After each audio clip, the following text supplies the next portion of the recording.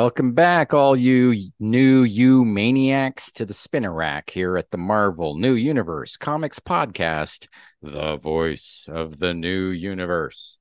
We're your hosts, Andy with DP7 number 17 and Stephen with PSI Force number 18. Huh? PSI Force. The New Universe was launched in 1986 as an imprint from Marvel Comics dedicated to a more grounded and less fantastic approach to comics and world building. The idea was the world outside your window with real-time progress and more realistic technology, physics, and biology. After the first year, some books were canceled, though we're seeing their characters in other places, and the remaining books now have transitioned to new status quoa with more quai with more Quote, action quote. and consistent creative teams. With our podcast, you can follow along with us each week as we go through each comic in the order they hit the spinner rack, or just check out individual comics if you already have a favorite. We have a season 3 trivia challenge over at our website, www.kickersinc.com, where you can test your knowledge of Kickers Inc. and the rest of the new universe. And we also have a Twitter account at Kickers Inc., or an X account, I guess, that we use to let you know of what our upcoming shows are all about. And once again, we're going off our original schedule of titles, and the DP7 and PSI Force this week. This scheduling will help us pace out some big events coming just around the corner. Schedule. What schedule? I put thought into this at some point. People will I get the felt comics that we decide to read to them, and they'll just be happy with we're just gonna start skipping issues. I don't know. it. It's Ouch. too late for some of them. I don't know. Yeah, it does feel like we've been reading a lot of PSI Force, so It's like PSI Force every week for okay. all the PSI time. But yeah, so this week I'll be covering DP7. In the wake of the White event, 7 random people with paranormal powers found themselves at the clinic. Now the clinic is theirs, but the question becomes, can all the paranormals get along? The answer is no, they cannot. So this issue, the clinic turns into a no holds barred battleground when gang war or race Oh, war, maybe gang race. war, maybe race war, It can be erupts both. erupts amongst all of the paranormals, all of them. How can DP7 survive in a complex that's become a madhouse? Written by Mark Grunwald, penciled by Paul Ryan, inked by Danny Bulanati. And this week I'll be covering PSI Force, a group of psychic teenage paranormal runaways bound together by a psychic entity called the Psyhawk. PSI Force. Bye, Force. PSI Force 18. Is Wayne Tucker the only PSI Force member to survive the Sanctuary Safehouse explosion? The mysterious international Medusa Web wants to know, and they'll tear apart Seattle to get that answer. Alone in a Crowd is written by Fabian Nicieza, penciled by Ron Lim, inked by Romeo Tangal. And we'll go back over the universe news for the 17th month, I Yeah, imagine. a little bit of news. All right, DP7, number 17.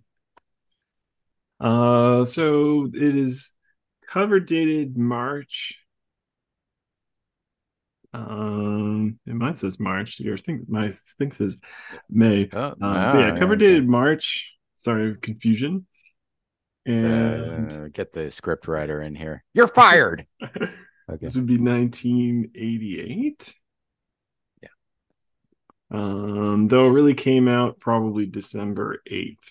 So this one is sort of within the schedule. We've just been hopping around a little bit.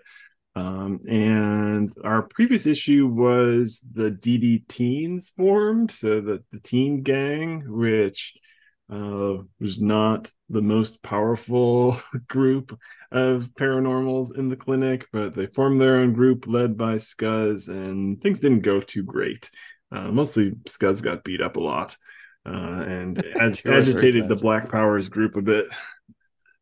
When one of your team members can only like make a gentle rain on herself, that you kind of got to count that like as one, as a zero in the you know, Should be force great. Should count. be great in case of a fire If you're or the trying to heat grow wave in the crops. southwest of America going on right now. Probably not when this gets released, but Yeah, this DP7 came out with along with last week's Justice number 17, I should say. It's yeah, the scheduling we're doing.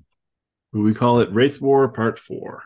Um, and cover's got a nice red background and it's just a bunch of paranormals fighting with Mastodon, Dave Landers sort of in the middle. There's maybe Jeff hanging on his arm and he's holding up some guy with his hand, and bazookas firing blasts, and Skuz and Indigo are kind of in the foreground, squaring off in the classic fists bearing sort of, I don't know, superhero Kirby kind of pose. That Uh, is like straight out of How to Draw Comics the Marvel Way. Yeah, you yeah, I have guess them so. Uh, Clash of Titans or something. I don't know. the only kind of like goofy point of interest I think on here is that like I think it's Freefall Artie, the racist paranormal security guard, has got like a green streak in his yellow hair, which looks kind of weird. Like It does. Yeah, you yeah. gone a That's little punk rock. maybe. Yeah, Someone just hit him with the highlighter on accident when they were coloring it. I don't know. there was like it's a little less clear inside the book, but there is something funny about his hair. So it's I think he's like that's an actual, yeah, punk rock look or something. Yeah. He was bored while he was laid up in the hospital, I guess. It's like he came out of prison and he's like even meaner, except this is also a prison, so I'm not sure how much Sort worse it could of. be. It's the clinic. Uh, But yeah, so let's open up the book to the splash page or crash page, dad joke, oh, oh, nice. where Jack Magniconti is flying through a wall of the clinic, basically. Damn it, Brick, get back here. I won't put up with this. But Darlene, no, quit laughing. it doesn't look exactly like Jack Magniconti, but I think it's one of the uh, muscular dudes that we saw working out in a previous issue, and we learned this issue that his name is Scrap Iron. But yeah, this big burly white guy, white hair, you know, skimpy gym shorts, flying through a wall. Um, and our title of the issue is Madhouse. And as usual, writer, creator, penciler Mark Gruenwald wrote it. Paul Ryan penciled it. So, yeah, gone are the days of the screwy creative teams that we don't really know what we're going to get. But DP7 always gave us the good ones anyway. But yeah, so he basically, this burly dude goes flying through the wall. There's a ton going on the page. There's like scribbles and graffiti all over the wall, like a uh, black powers symbol, scribble xed out with DD Teens rule written over the top. There's a lot of names and um, yeah, just graffiti all over the place. Sometimes it seems like it's referencing paranormals, and sometimes it seems like it's maybe just referencing like Marvel bullpen people. Like, is Danny B just Danny Buonati, or is that the name of one of the guys? I'm not sure. I'm gonna guess there was, yeah, a lot of in jokes in there, so I didn't find like tons of things I could decode now. Like there's an MG, probably Mark Gruenwald. There's Yeah, I think Mackey behind Squirm there, probably the editor Howard Mackey. right. But then there's things like Jason, who I don't know. Where's Jason? I don't know. Yeah, or David Dribbles Seltzer. What does that mean? I I don't don't get know. it. That comes up twice. Twice that comes up. Don't know.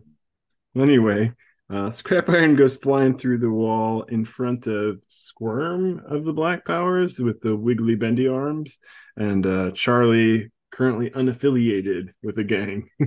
uh, Or multi affiliated. No, wait, she got kicked out of Black Powers. Never But mind. kicked out of the black and left the regular DP7 group. But yeah, so emerging through the hole in the wall is Bazooka, like equally buff, large, and skimpily dressed member of the Black Powers. And he can kind of shoot force blasts out of his fists. I'm not really sure what Scrap Iron's powers are, except maybe he's just super durable. Like he can take a hit. Yeah, I mean, that's all we're seeing is like he's hitting the bazooka like with his fist, and he yeah can take those blasts. I mean, he gets kind of knocked over, but he's not getting hurt. So Yeah. Best I yeah. can tell, the only difference between him and Magna Conti visually is maybe he's got a little bit of a gap tooth. And you don't see it too much on this page, but I think you can see it later. But yeah, basically the two guys rumble in the hallway. It's like we don't know why they're arguing, um, but Scrap Iron can take a bazooka shot straight to his chest and kind of keep coming, running through him and punching Bazooka in the face. So they're kind of both giving it to each other as Charlie and Squirm have to kind of jump out of the way. Um, they kind of both jump onto the wall, and Charlie sticks them there, kind of Spider-Man style, to try and keep them out of trouble. Um, and again, we get some kind of interesting bits. So Bazooka is yelling, "Nobody calls me what you did. Nobody." So racial term again? I don't know.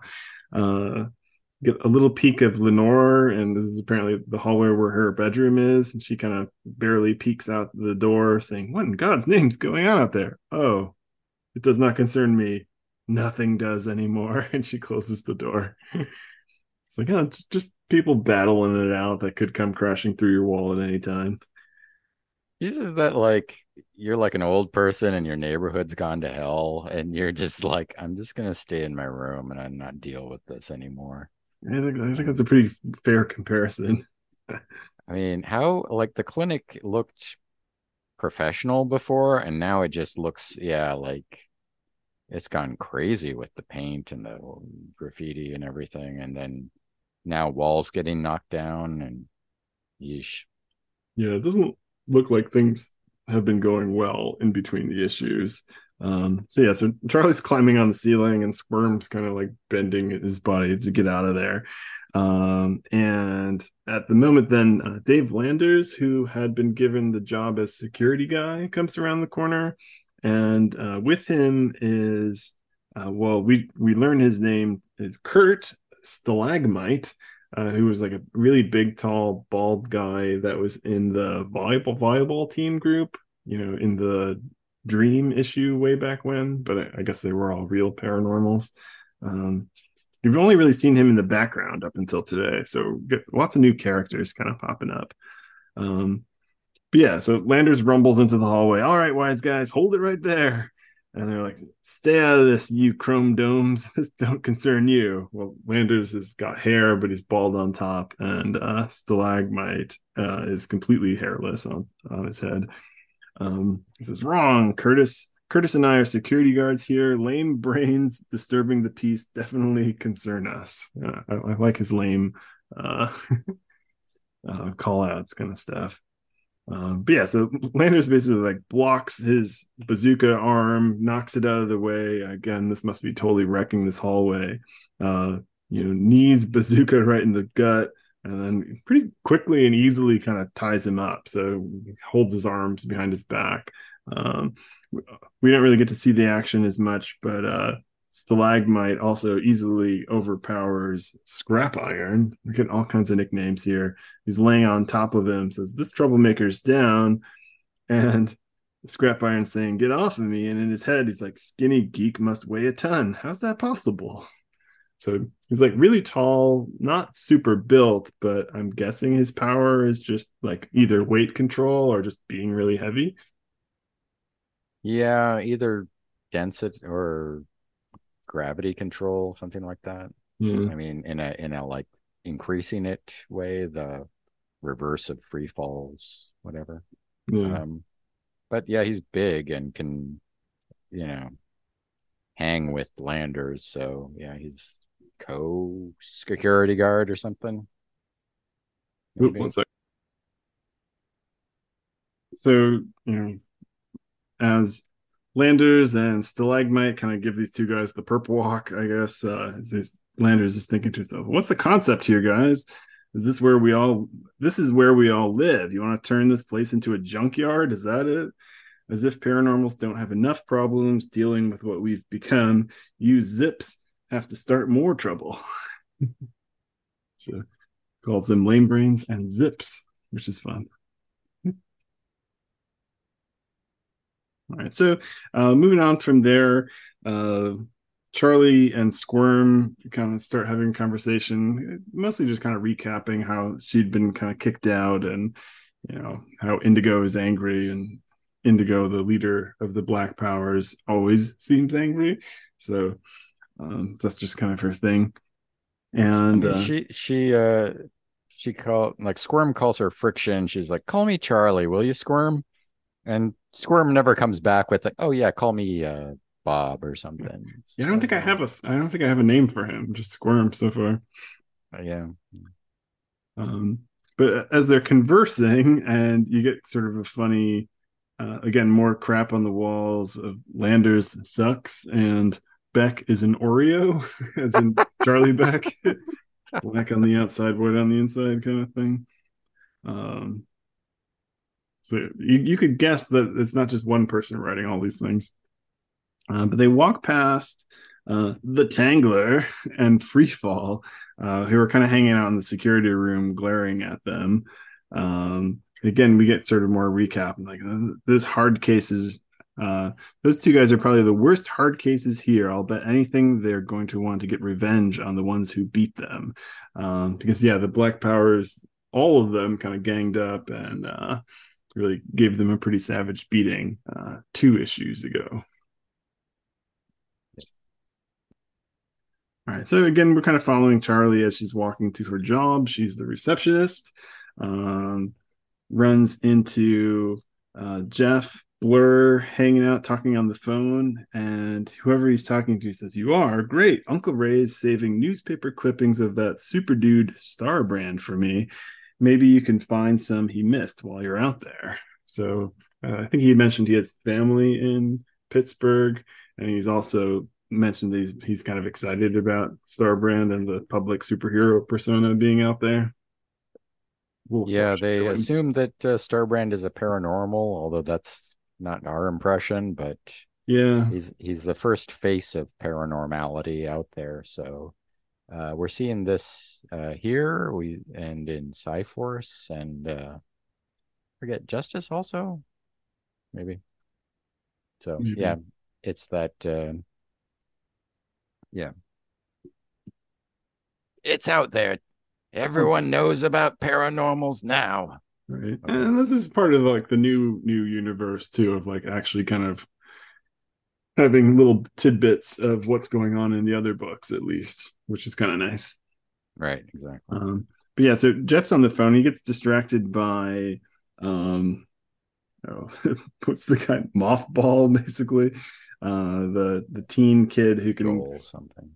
who can throw those energy dampening like spitballs at people, is harassing someone he calls Mutator. I'm not sure if that would be his official nickname or just a mean thing. But another new paranormal we've never seen before. He looks kind of like an alien. He's got kind of like a bumpy, strange looking face, and maybe he's a little spiny now too. Um, and we get You sort of would get the, like an orc if it was a fantasy yeah, kind book of. or something. I don't know. Yeah, I do remember Mutator is a thing, so I guess he'll be like, stay tuned for more Mutator. I don't remember much, but Hopefully. um, yeah, it's interesting. So they talk about how his power is changing himself constantly. And I since they're throwing the power dampening balls at him, it's like a very negative power. So you'd think it would be like beneficial, like, oh, phew, I'm back to like my normal self instead of this weird thing you can't even describe if Right. those hit him, but it doesn't really seem to do anything. So, Right. But those physical sort of paranormalities might be different, like would the spitball do anything to Dave Landers? Right. right, I right. don't know. Suddenly he's like 5'11" and 180 pounds. Some What? something Change me something for back. the letters column, I guess. Though honestly, it could be a good backup for Jeff, just having somebody else that can kind of depower him.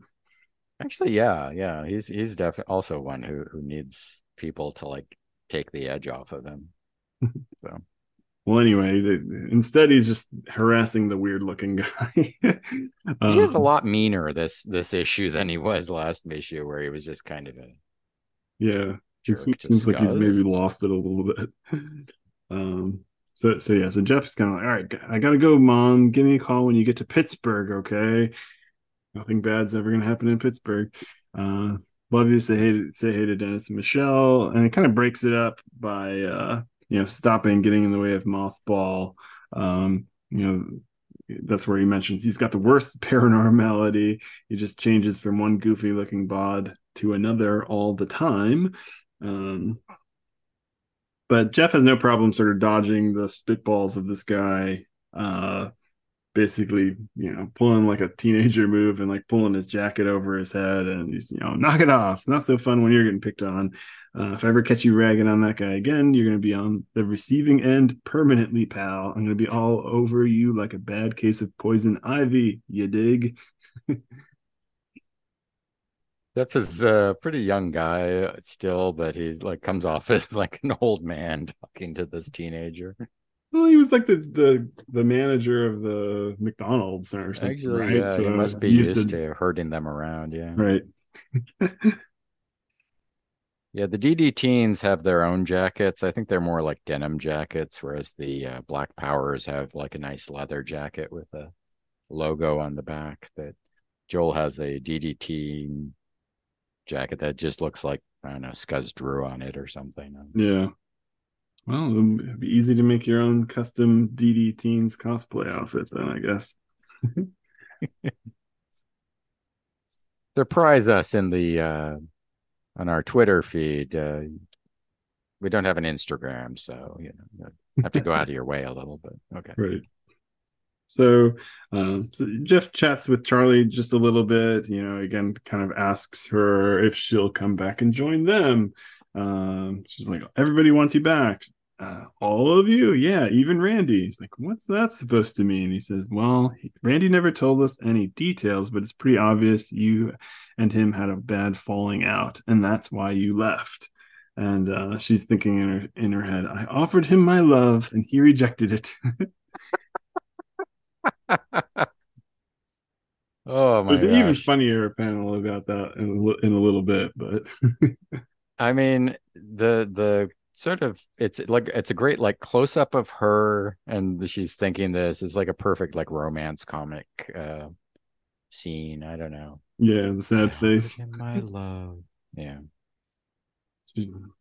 Jeff just Anyway, does not understand the inner turmoil that she's going through. Right. So as they're talking, then the security guys, Landers and Stalagmite, haul the two fighting burly dudes into the principal's office. Miss Curtis, who's sort of the new leader of the Newhouse, clinic.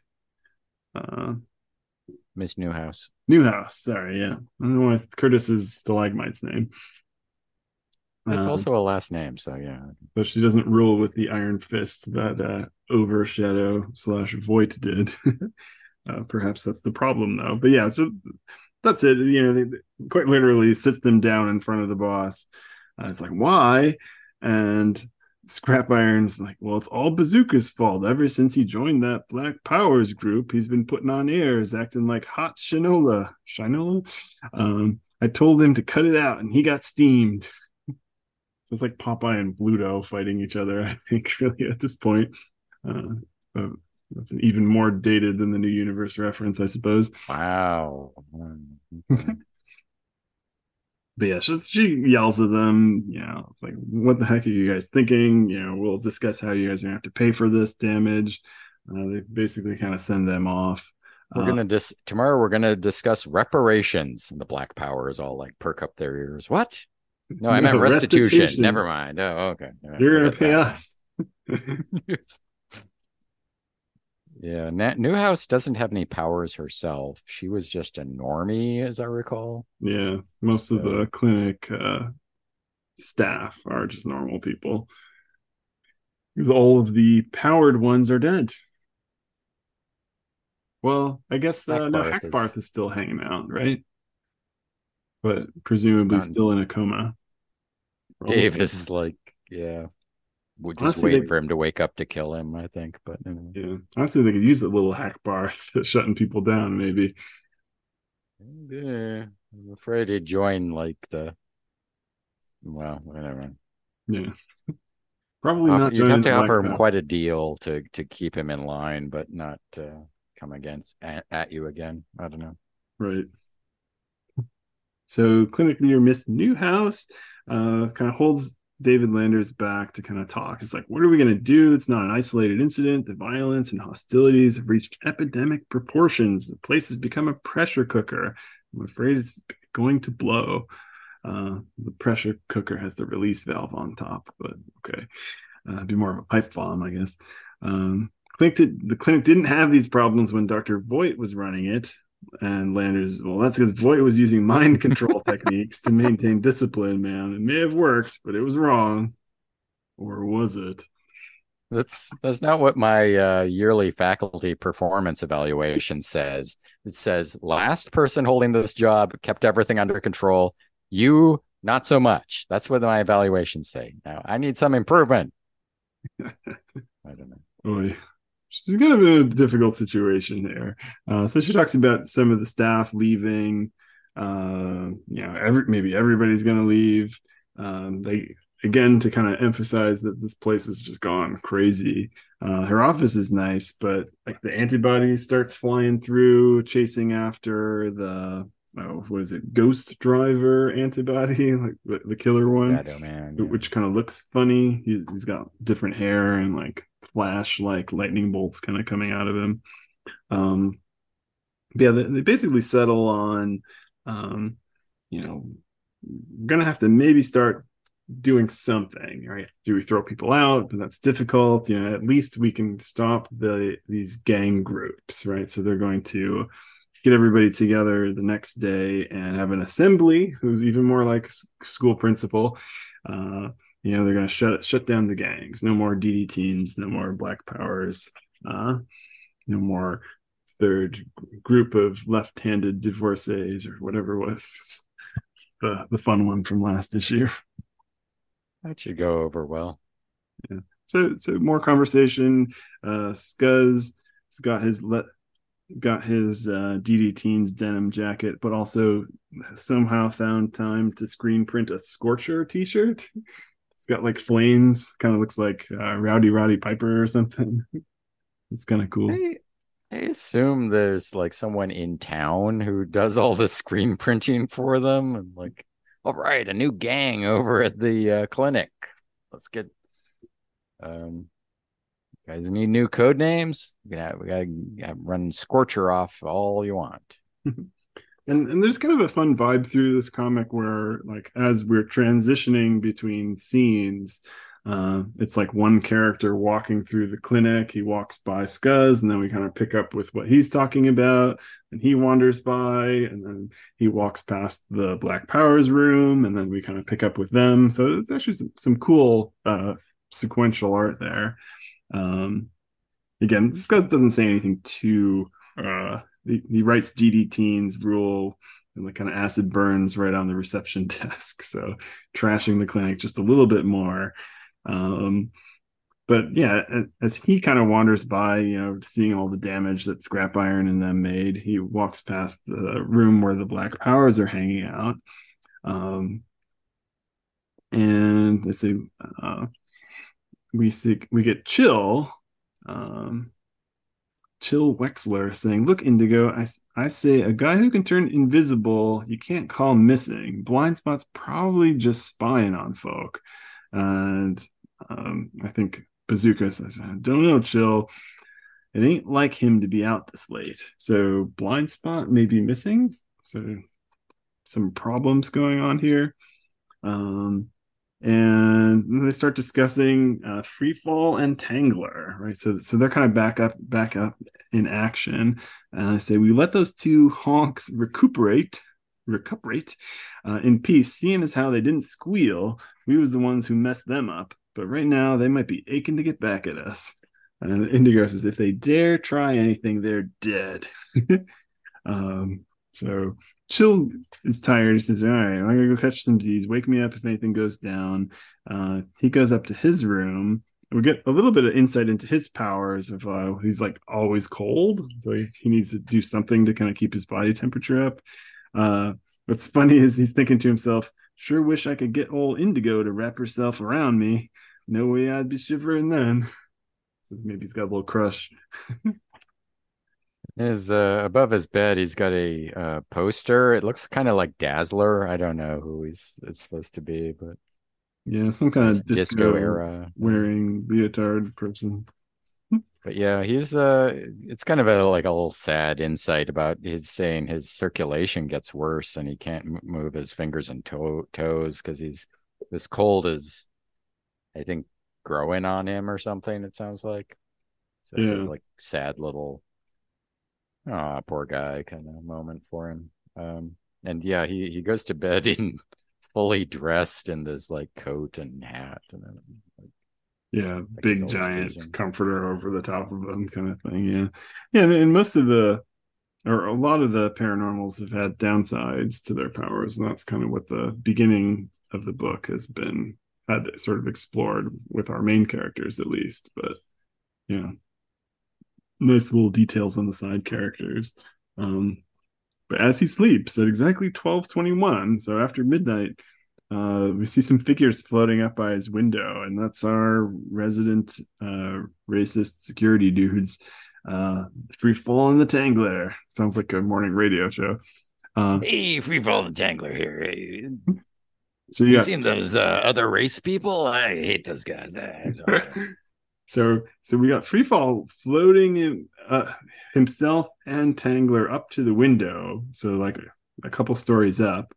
So they open up the window and then they levitate Chill, and he doesn't wake up, and gently wrap him up in Tangler's wires, right? So he basically creates these like energy wires per se that he can kind of control and trip people, grab them, that kind of thing. So they scoop the guy up, float him out the window.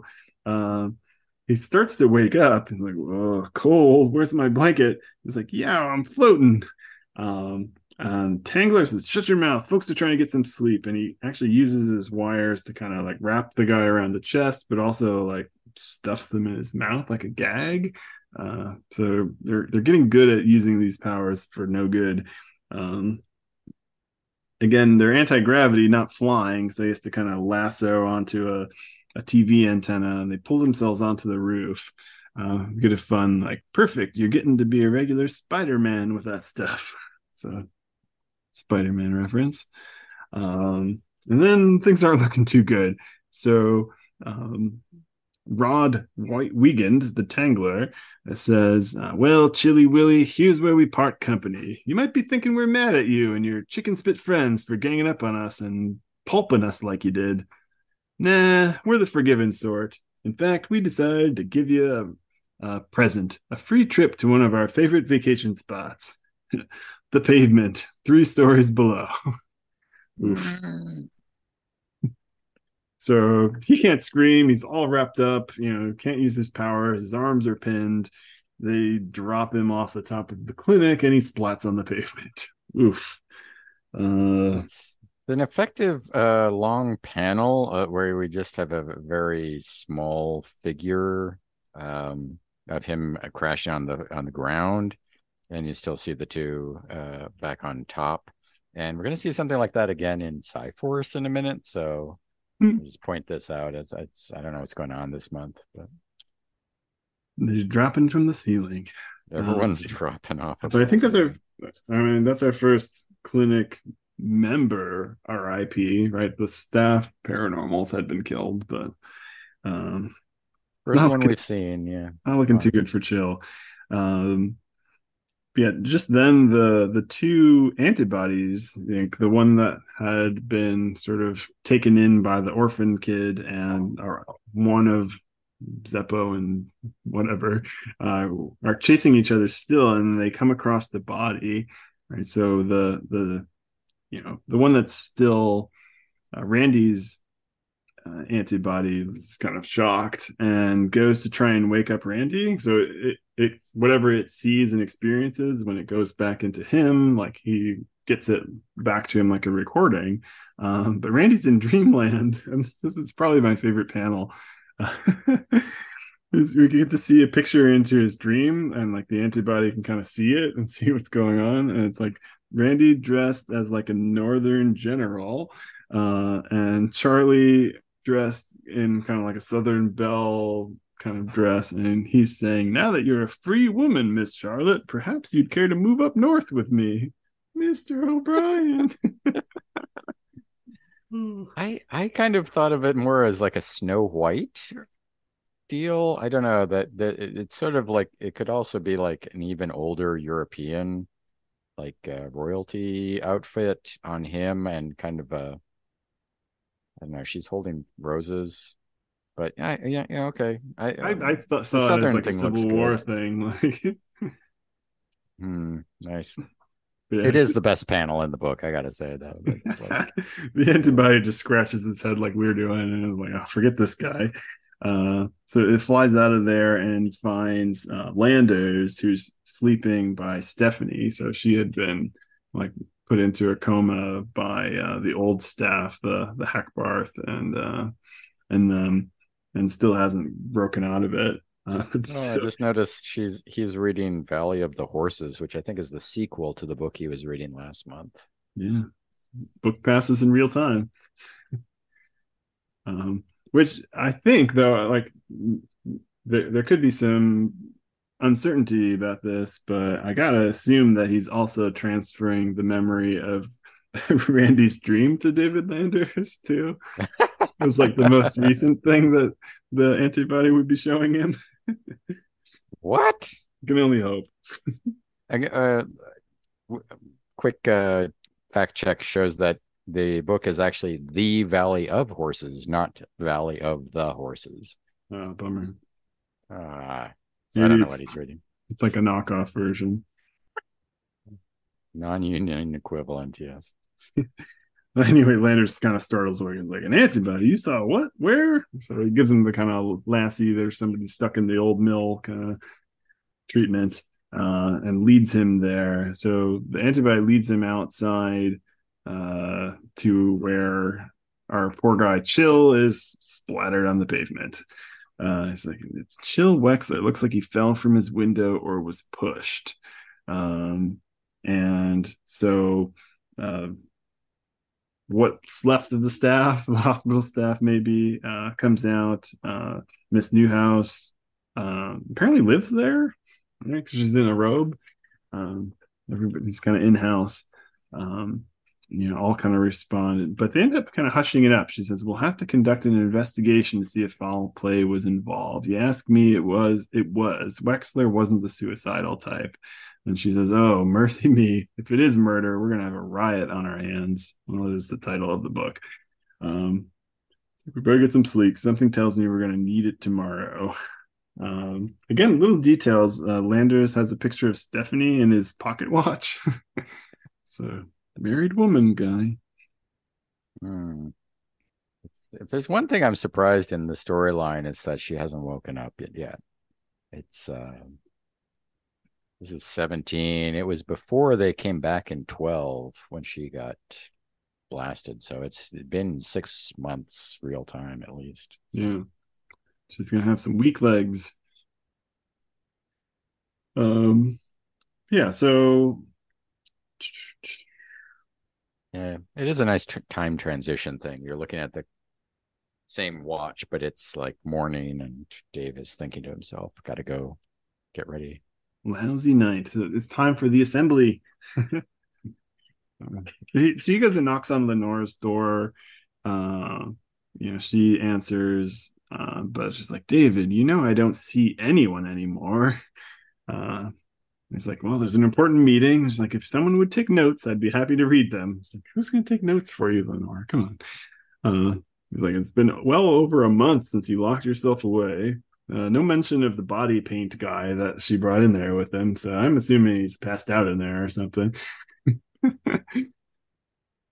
She has a very like shaggy look to her now Yeah, in she looks this. like more bent over, like she aged a ton. She was kind of young and spry, having stolen all the energy from other paranormals and such, and was feeling good about it, but good physically, but bad mentally.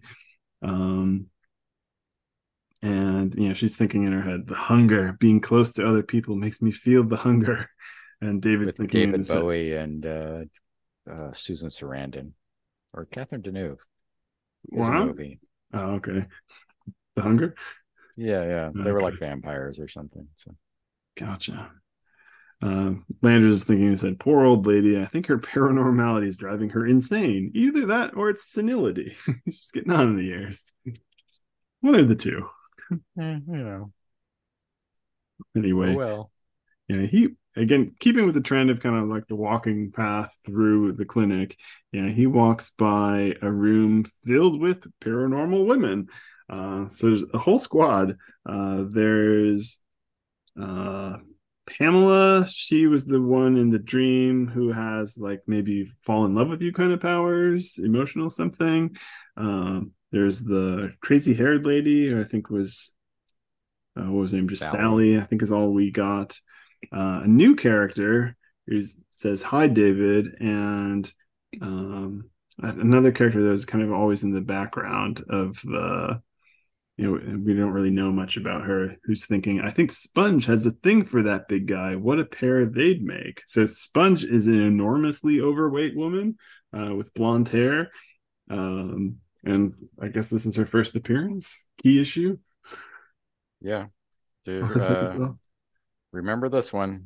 Yeah, the Sponge I also remember and appearing at points later. So Yeah, we'll see a little um more of her in this issue. I do recall that she becomes a little more of a major character, at least a little. Um, But yeah, so Sally's in this all green outfit with gloves on. It kind of looks like she's sizzling, or maybe she's got coffee, or she's just got crazy, like I got shocked hair, just all standing out all over the place. Um, and they're talking to Charlie, who says, the reason why I asked you all to be here should be pretty obvious. I think it's high time we women paranormals got together and started our own group. Boy, our own group. Yeah, now we're talking, sister. Yeah, did they this is invite, did they invite all Indigo? uh, so we've got three of these women were in that the volleyball therapy group that she fought, and then Sponge we haven't seen before, and uh Charlie. We've got Stephanie's asleep and Lenore's hiding. So you'd have quite a team, actually. Yeah, Yeah. putting Well, all the there's a women couple of together. the teens are girls, the one with the rain cloud and the girl with the like sound powers too. Annie and Heather. Yeah, those are good. I mean, Sound Power Girl is good. Um, yeah, I Rain cloud, mean, maybe not so much. it would, I don't know. I mean, it makes sense, but it's also like um, one more nail in the coffin of the clinic here. Yeah. So spinning out of race war, we're going into identity politics war.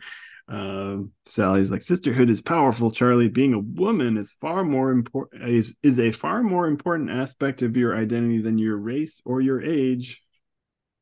Okay. It's like, where are you guys? So Charlie's kind of just walks out. He's like, free period. This is the only time I can go work out. So maybe there's a women's group, maybe not quite yet. She said, I promise I'll think about your invitation. She kind of walks out, runs into Squirm again, kind of bending his way through the hallway in kind of a funny pose. And it's like, something really weird's going down. Blind Spot disappeared after breakfast yesterday, and last night Chill disappeared right out of his bed. We found the window open and blood all over the cement. No sign of him. And just as she's talking, well, what does Indigo think? Indigo blasts open the door and starts yelling at everybody. So I'll tell you, I think they were murdered. I think we're all going to be murdered one by one unless we strike first. Well, yeah, Gotta I start mean, murdering. you're probably right. It's like it's free fall and Tangler. Who else? They want revenge on us for the beating we gave them 3 months ago.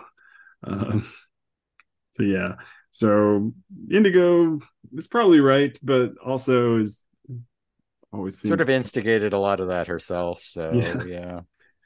So it's like, all right, it's time to redeem Uh, yourself, Charlie. Time to stand strong. We got to face off against these killers. That and the staff stuff. people who are covering up for them. Yeah, everything's yeah. Yeah. And so it's Uh, like, if you don't help us, Free Fall and Tangler are going to kill you. And basically, they say, so at the start of the assembly, we're going to start a riot, and the riot will be cover for them killing those two guys. Her and Bazooka will take the lead on that. Charlie and Squirm are supposed to sort of back it up. And then, but of course, officer, we can't tell what killed this guy. I mean, sure, there was a giant purple fist crushing him for a while, but that could have been anyone's. We it don't could have know. been. And then in the end, before she walks out, she's like, "You tell anyone or mess up in any way, you won't have to worry about those whiteys killing you. I will."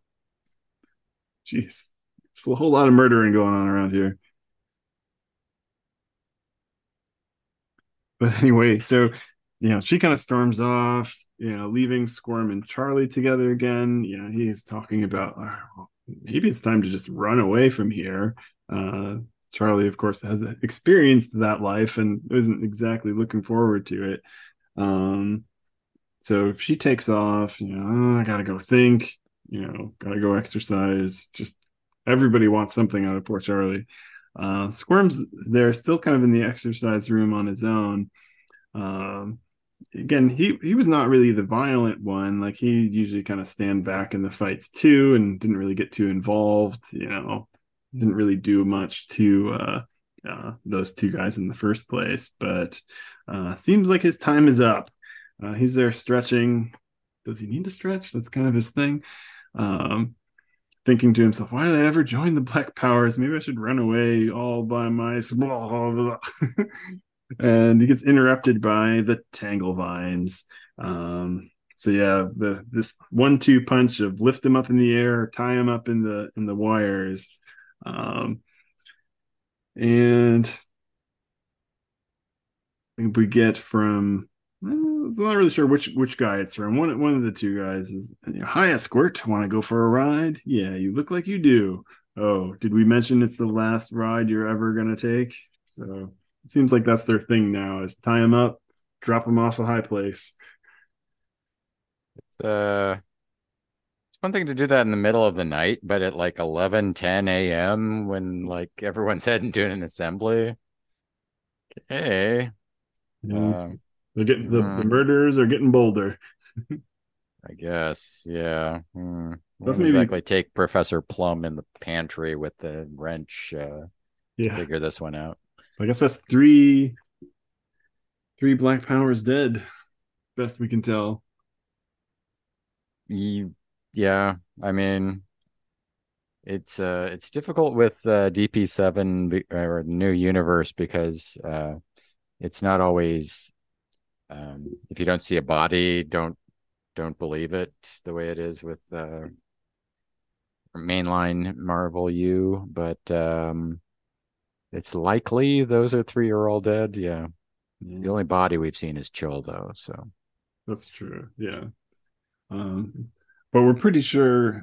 I think Blind Spot is a little more questionable. Squirm, I think, is heavily implied, so we can feel pretty confident. But yeah, Wexler and or sorry, uh, Artie and Rod, Freefall and Tangler are racking up a justice level body count here. So yikes. yeah. I don't know. What's Charlie looking for the Justice Killer for in a couple issues ago? And she's got her own paranormal killers here. Plenty of murdering going on. Yeah, she should have been recruiting Justice to hang out there, run Yeah. security for the clinic. So we've got, yeah, in the next in the crowd, we've got Tangler and Freefall are there. Squirm is not. So yeah, Yeah, draw your own conclusions, as you say. Worm is not, neither is Blind Spot. All right, so yeah. Next panel is the assembly, and we get basically a shot of all of the non-hiding or comatose paranormals. So it's a big group shot, all the characters plus a handful of antibodies. We get to see kind of everybody. And as they're waiting for Miss Newhouse to kind of start talking, Indigo's kind of ready to go. She's like, on my signal. uh, and so yeah, Lenore's a no-show. A couple of them are dead. Not sure if this accounts for every possible paranormal, but pretty much everybody's here. And she's like, can I have your attention, please? We can begin. Let me get straight to the point. Discipline's gotten way out of hand in the months since Dr. Voight left. To cope with it, the following policies will be immediately implemented. First, security monitors will be reinstalled in all hallways. Yeah, we really could have used those. Second, those caught engaging in any crime, particularly acts of violence or vandalism, will be expelled. Right, she's still worried about vandalism when there's three murders. And third, all special interest groups will be disbanded. All patients will be returned to their assigned therapy groups as of tomorrow. And that's what pisses everybody off. They don't. What? They want to be No in way! their No special way, groups. pigs! That's not fair. Enough of But that. Yeah, the women are pretty upset. They're like they were just going to get in on this, and they're like, yeah, ah, come on, 5 minutes ago. That's when we put this team together 5 minutes ago, and now we can't. Oh, great, thanks.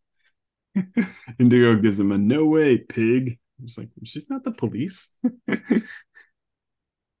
uh, but that's it. Like that's enough to get them going, and Indigo gives the signal to get it started. Basically, it's like I don't know where Squirm is, but let's do it. And the Riot starts off with Bazooka basically firing one of his fist blasts, straight at Rod the Tangler, and shooting him right out the window, right out the front door.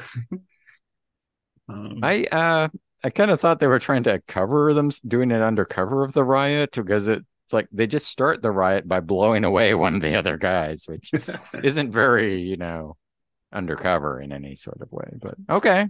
Gets the Okay. job done. Why not? But yeah, then we get a couple panels of mayhem, really. Um, DDT teens destroy. Scuzz will like go Scorcher on a moment's notice, just right, for any no good, excuse. any excuse.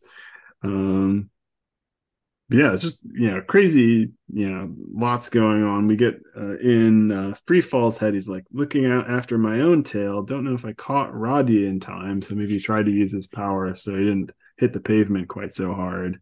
Then yeah, a couple panels of just like everybody kind of going at it willy nilly, I suppose, kind of thing. Like people getting clobbered. Uh, we get just a little bit of Sally, who hadn't done much before. She takes her glove off in a panel and says, "You're in for a shock, Indigo," and kind of like zaps her in the chest. Oh yeah, there we go. Okay. Some Sally The action. dark black haired woman from that same volleyball playing group is just kind of like holding her arms out like wings in a pose and has some energy around her, but no real clue from that as to what she's doing. So like her and Pamela both, I thought that was like someone flying them, but Free Fall was the Yeah, he was kind of on fly their guy, and side, I can't so imagine. Yeah, so I don't know what's going maybe on. it's like an action pose. Let's go, wings out, women team. DP7 attack, Yeah, assemble, something like that. it's pretty great. Landers and Stalagmite are kind of occupied by the two buff guys that they were grappling with in the beginning. Um, Bingo. Pamela, who has the love powers, like takes the moment to go after Randy, and she just grabs him. She's like, "Love, not war." He's like, "Pam, no." And she's like, got him by the tie and is like touching him. Like she's gonna make him fall in love with her in the middle of a battle. Randy has been really off stage this issue. It's Yes, yeah. We get some good clues into some powers. The little girl with the rain powers is just kind of huddled in the corner with the water coming down on her as Landers is holding scrap iron over his head like he's gonna just slam him. um, the sponge, um, she says, I've got to help Dave stop this riot. So she's definitely got a crush on him. She's if I can just expel the excess moisture I've absorbed. So she's got sweat powers. But she blasts like a stream of water out of her mouth and nails Scuzz, but that also puts her down to uh it's like she's lost all of her weight. It's like so it's all literally all water weight, and she's down to yeah, she's just like now she's very shapely, yeah, young fit and fit blonde woman athletic. So in skin tight outfit. But yeah, everybody's kind of throwing that's down. Dave's type. So who knows where that'll That's go. true. She does look a lot like Stephanie. Um, Everybody's just kind of clobbering each other. No person in particular is sort of winning this. Charlie starts thinking, "Is like, oh, this is not going to stop until everyone's hurt. If only I could have convinced Lenore. Please, Lenore, you're our only hope." Lenore apparently has a view over the balcony, and so she reluctantly does come out. I guess there's an off-panel conversation between those two. She says, the dear girl wanted me to come out of my room, ready to quell the violence by using my body's tranquilizing luminescence to sap everyone's strength. So she kind of shambles out, quivering in her robe, and it's finally like, there's no choice. She like pulls her robe open, shines her light, flashes everyone. But yeah, There's lines that suggest she's wearing some sort of leotard, but it would also make sense in the story if she was nude. So I'm not quite sure what's going on there. right. Old lady naked flashing. She says, but if I do not taste the sweet nectar of others' life forces again, others will be hurt, perhaps die. So yeah, she zaps everybody and then like comes back pretty quick because she's basically like does a flip off the balcony like 15, 18 feet down, landing. She's like, oh, I gotta go work off this energy. It just kind of leaves everybody in a heap. I just hope that order can be restored when everyone awakens. I would hate to have to tranquilize them all again. I think. The end. Wow. So it's a whopper of an issue. A lot of things going on. Oh my God. Exhausted. But is this the end of the race war, or is this just the thick of the race war? And like, or is this the climax and things will calm down from here, or we're going to be rumbling in every issue from here? We're not sure at this point yet, but maybe Lenore should have been working security. Yeah. Yeah. It's you know, they pull Lenore out, she can take out a lot of people all at once. So it's a my gosh, there's just so much going on in here. It's like what to even pin down. Um, it has a way of sort of building on itself and sort of taking what happened last month and okay, here's even more going on. Here's even things getting even worse. Now they're not just beating each other up, now they're killing each other. Blah blah blah. Blah. So Right? The yeah. clinic's trashed. Everybody's kind of splintering into groups. Yeah, they're starting to murder.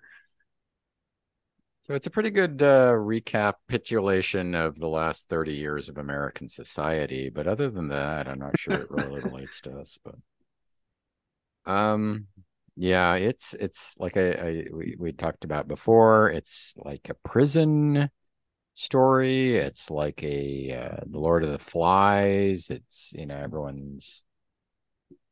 I guess as they were talking to Charlie this time, it's a matter of like, what's your primary identity? What are you? Think of yourself as a woman. Well, go with this group. You think of yourself as black. Go with that group. She Black says woman. she's going to turn 20 in April, which is only a couple months away. So forget the teens; they're too young for you. But Yeah. um, So all that's, yeah, really good setup. And I guess it's unusual in a comic book because usually you have like a team that maybe goes out and fights another team or something, but you don't have everyone stuck together all the time, which is what Right. this is. And wow. Um, it's it's really kind of up in the air whether this is just like normal or there's something, so like aspect of their paranormality that's kind of um going to their heads, or maybe that's just part of being paranormal, is being like less caring about trashing everything around you. I don't know. Yeah. I mean, and they've, yeah, it's like they kind of got a free house, right? Like they're there, they don't have to pay to be there. They get free food and all these amenities and all this nice stuff, and they're kind of taking advantage of it and taking it for granted. And all of a sudden, like the security is kind of gone. I mean, it's like, yeah, it's hard to imagine society breaking down this quickly, but um, We also don't yeah, have superpowers. they literally, yeah, were just sort of plucked out of normal life. And you assume, most of the adults had various jobs and were, they weren't in prison in the first place, so they weren't, doing too bad. But then they get into this situation and it's, yeah, I don't Yeah, know. they don't realize how well they have it. They're not in Russia. They're That's not true. That's they're not the not under the Siberian Project. CIA's thumb. Although, I mean, honestly, at this point, it's beginning to look like, as I, worried about like the CIA controlling things or militarization later. Um, both of those actually look better than this, which is just chaos and mob rule. You know what I mean? So, Yeah.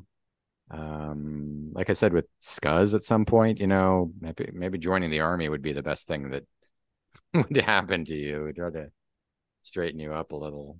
Um, I don't know. Yeah, it's like yeah, kind of. I mean, these are the adults. The kids, I mean, if you're under 18 and you suddenly have all this, unusual power and stuff, I mean, it's no wonder it's all going to Scuzz's head. He's like going to I don't know what could even calm him down at this point. Yeah. Yeah, we haven't even really done like the college dorm analogy too. Like we're just kind of the Um, same sort of thing. Yeah. Except in college, usually it's mostly people that are kind of similar age group dealing with each other. We're here that yeah, like you said, it's all over the place. So yeah, it's Uh, I mean, distinct personalities, the art, of course, very like you never are confused by who's who. All that's great. So, yeah, a bunch of new characters or finally some details on some characters and little powers explained and yeah, just lots of little tidbits. like I say, Charlie just looks better in each issue. I swear Ryan's doing that on purpose. Probably. It just seems to be a pretty heavy focus in the last couple issues too. So Yeah. Yeah, next they'll end up at an old folks home and Lenore will be like the crossover one. Like, come on, join our team, Lenore. We could really use you. I don't know. if she steals the energy of the octogenarians, they might not last very long. What? That's all the energy you had? That's pathetic. I barely got me out of the house with that. Oh, yeah, the romance Randy Charlie thing is still interesting. Randy had more going on than we suspected, I think. Yeah, everybody's after him.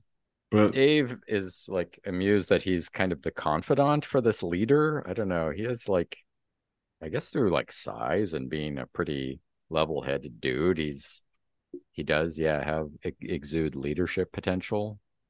So, or something. Or maybe it's just the best one to have on your side. yeah, Um, more stuff with Jeff in Pittsburgh foreshadowing. again, we always hate to see people killed because that ends possibilities. So Yeah, it's there's an awful lot of clinic paranormals. So but I mean, you think these are the only like 29 people with, these powers in this part of the country? I mean, ah, it's just everyone that you lose is like, oh, there you go. yeah, and I can't imagine things are looking good for the murderers either. So Yeah, I mean, that's the other side of this is like when you have a bad seed in the group, you can't just expel people who are killers. I mean, you can't just throw them out back into the general population. So that's where, yeah, justice comes up. You're like, yeah, well, okay, not much we can do about this. So here we go. Yeah, as much as we sort of give a pass on justice's body count, here it's just, there's always like a little moment where you get kind of inside the victim's head at the last minute or something, and it's to make it more touching. I don't know. mhm. Grade, I don't know. B to B plus. I'm not quite sure where to put it to this week, but um partly the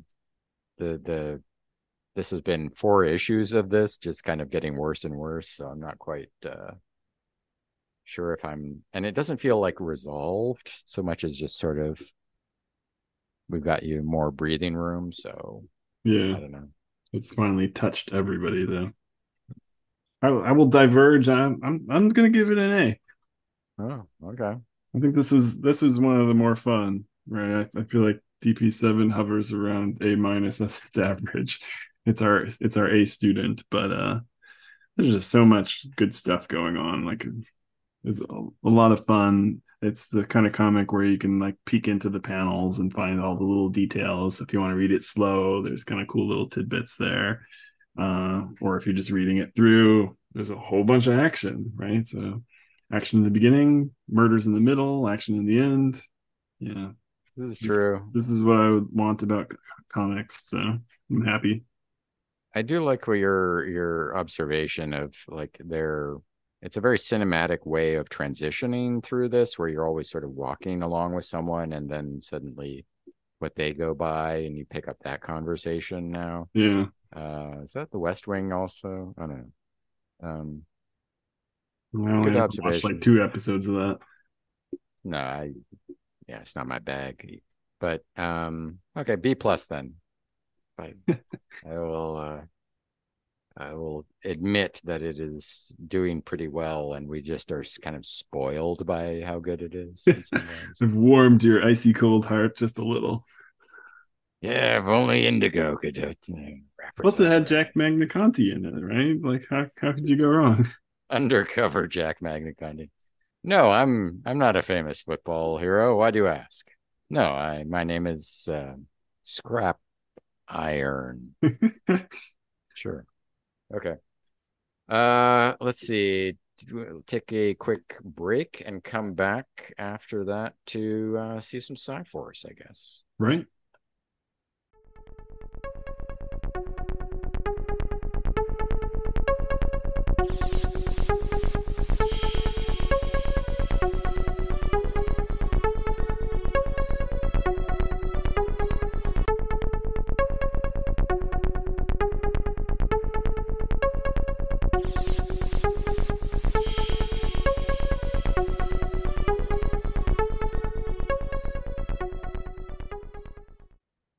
Well, welcome back. We are going to jump right into PSI Force number 18, which hit the stands, which is cover dated April 88, hit the stands, we believe, December 22nd, 1987. So that's about 2 weeks after the DP717 we just talked about.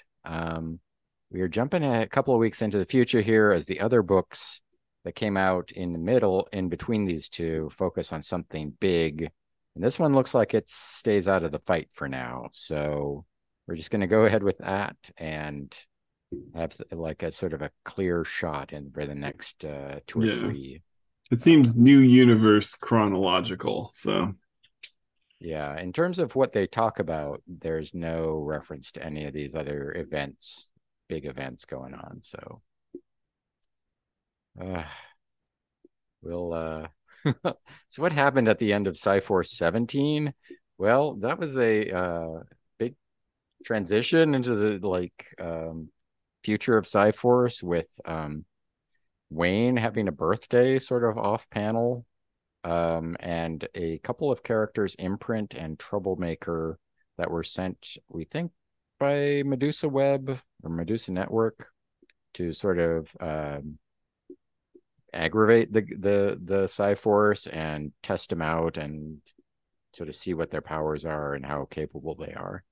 Um, the kids did okay against them, but uh, without their knowledge, going on what was going on back at the Siberian project where Stasi had started out, is that it had taken a bad turn. It has become over. It's sort of the overshadow of the Siberian project is this character Rodstvo, that was a major power, like just within himself, like Starbrand level energy power, and possibly insane, but a pretty bad dude who who decided he was going to come to the U.S. and fight Force. So after the confrontation with Troublemaker and Imprint, Force had gone back to Sanctuary, and then outside of Sanctuary, you saw this Rodstvo appear and blow it up. So that's where we left off at 17. well, the most Sanctuary. important thing to remember, Wayne had a birthday. Well, that's the first thing I'll always remember. Hey, you remember Sanctuary blowing up? No, when did that happen? 80 late 87. Doesn't ring a bell. It's right around your 18th birthday. Oh, right. Right. Okay. Yeah. I got a cross earring from Kathy Ling. Yeah, that's right. Anyway, jumping on back to 18. We've got a nice cover with our boy Wayne. He is being hit from behind in a some sort of a blast. It's a little like when Havoc is like shouting at someone and blasting them, by a blonde man in I don't know, it's somewhere between a costume and a normal clothes, but Tight white pants and Captain America boots. the shirt and boots are pink and the pants are white, which is like, okay, well, it pops on the cover, so that's what you want. Wayne is in fairly normal kind of parachute pants, I'm guessing. They're kind of ripped up. And he's got a cast on one arm. And there's a box that says caught in the Medusa web. And we've still got the No Universe logo, although it kind of fades into the color of the background. And Kathy Ling is in the box in the corner there with the issue number, although sadly she does not appear in this issue. We all like Kathy, right? Yeah, at least we got tiny corner box, Kathy. I'll take what I can get. We pop inside and we have a splash page, Alone in a Crowd. And the creative team is, again, Fabian Nicieza, writer, Ron Lim, penciler, Romeo Tengal, inker. And carrying on from the last couple of issues, they've been really ramping up the speed on this book. So a lot is going on. And it's getting even, and it continues. So what we're looking at is the wreckage of Sanctuary, and this character, Andrew Chaser, the reporter who popped up last issue, who was like going to check out the Proud Hawk file and go looking for the Force kids. He is now narration boxing to himself. It's December 12th, San Francisco, 8:32 p.m. 1 week ago, the Russians discovered oil in Siberia. No one knows how they're doing it. I kind of wondered if there was something about that we should like, if that was like a Siberian project thing that like it's like paranormal produces oil or something. I don't know. And then he says 3 days ago that Starbrand sissy in the tights saved a busload of kids in a flood. They're calling him a hero now. Media darlings can do no wrong. Interesting. What's So he got yes, against Starbrand? Jeez. I don't know. You like the one paranormal gets out there and makes a buffoon of himself with gliding about in these tights. Yesterday I found out that 2 weeks of very dangerous investigative reporting were a waste of time. The sanctuary house here in the city blew up. 17 people dead, three in critical condition, very little left of the bodies to provide positive IDs. The super kids are gone. Man. Uh-oh. So yeah, sanctuary, which we always say is multidimensional and exists through all space and time, is just a pile of wreckage there. Hmm. There's a narration box in the corner. Special thanks to Colleen Dyke and the good folks at Golden Age Collectibles. Did you check that out? Uh, Briefly, just a minute ago, that's like the comic store. It's kind of like the lower area of Pikes Peak in Seattle. I've actually been in there, but I don't know why they're thanking them. The webpage said that they're one of the oldest, or maybe the oldest, comic book store in. So they've been there for ages, and I can only assume they were like a contact for like Seattle info or something. Yeah, I guess. Although there's not a lot of I don't know, specific stuff there, but I don't know. Friend, some call out to friends of the production. So we turn the page and the guy introduces himself again. The byline is Andrew Chaser. I'm a freelance journalist. No, not the bad kind we have today. Just, you know, an investigative journalist like they used to have. Hmm. Um, Like they, like he would work for BuzzFeed. it's like Axios, top 10 reasons why paranormals are racist. Okay. Good, good going, guys. Um, he talks about finding the Proud Hawk file and looking for runaway paranormal children, and is like, this will be a great story. But then they blew up, and he doesn't know what to do now. He runs into a police officer who's an attractive redhead, and he sort of think boxes to himself that he went out with her before or something. Guy gets around, I guess is what the point was of that. Um, and as he's poking through the rubble of sanctuary, suddenly something pops up out of the ground. I'm too young for a heart attack. What the? Wait, you're Jessup, right? Tyrone Jessup. And it's the ghost form of Tyrone. Yeah, Yay, he's so still what's it to alive. you? He's not just buried down there like he was in that mining accident a few issues ago. Um, he's like, my name's Chaser. You can call me Scoop. I'm a reporter. I know all about you and your friends. I want to help. I want to know what happened to you. Heard it all before, Scoop. Anyway. This guy's kind of lame. Yeah, it's okay. I mean, he doesn't seem to be a threat, so okay, No, let's see where we trying a go little with hard this. maybe with his A little try nicknamed hard, recorder yeah. and stuff. Is he goes to St. Francis Hospital and he's sort of flirts with the nurse and he's left alone in the room in the ICU room with um, Tyrone's body. Tyrone's had better days. And they talk about a little about his being a varsity sports kid. Doctors say he has third-degree burns over 70% of his body. The rest isn't much better. Oh, that'll kill you, man. Yeah. That'll kill you. Also, he apparently seems to have been burned into a white man.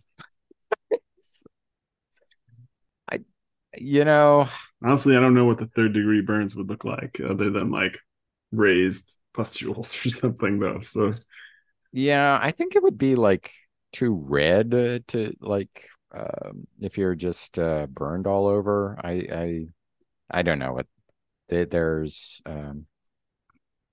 contusions all around, but it does, and he's bald, but it doesn't look like what was it? Harvey Dent in The Dark Knight or whatever it Right. He's was. not all bandaged up. Yeah. So they say they can't graft yet. They can't shake him out of his coma. All they can do is keep the IV going and pray. And Tyrone's ghost is there saying, he's been watching them, but he doesn't want to go back into his body because it hurts so much. So he's stuck outside in his astral form for a while. Um, Andrew Chaser pulls out a tape recorder and says that he wants you to listen to these. He interviewed a few of the folks up at Foundations about the kids. You'll want to hear this. But we switch over to December 15th, Seattle, Washington. Let me go back a second, though. So this was December 12th, it said. And after the sanctuary blowing up, you said, maybe this was, the inside that we saw people talking after their mission. And then when we saw the outside of Sanctuary and Rodsvo, and we didn't know that that was exactly at the same time, Right. So you said that was their out. Perhaps you were right, because it doesn't say exactly when Sanctuary blew up, but it says December 12th now. And then and last issue that was November 25th. Oh, okay. Wow. So there is some time in there that we're not sure. Yeah. So what happened? So don't be like too proud of yourself for sussing that out. Good job. Yeah, you brought it up. Yeah, it's I don't know, it's a little um gimmick that he keeps doing is pushing, giving specific dates on most of the scenes when they transition. So we'll see how this works out. So December 15th, we're in Seattle, Washington, and Lindsay, I got to tell you, this room is pretty frugly. No offense or nothing. I don't know what that means now. Freaking ugly. Ah, okay, yeah, there you go. Oh man, uh, she says we see probably from Wayne's point of view, a young, attractive woman, blonde hair, kind of perky looking, and she's saying that her stepfather runs a mean hotel, but the slug's sense of style went out with Miami Vice. And she is giving him a guitar from the Plasmatics, who had stayed there in '83. And she says her step slug had them thrown out and they left a lot of stuff. So shout out to currently popular punk band, the Plasmatics. Hmm. I'm not sure they were ever popular, but existed. And she hands him a guitar. We see that he has a cast on one arm, which this Lindsay seems to have signed. Lindsay Fallman. Don't believe we've seen her before. And a couple other signatures are Irene the Maid and the Bellhops.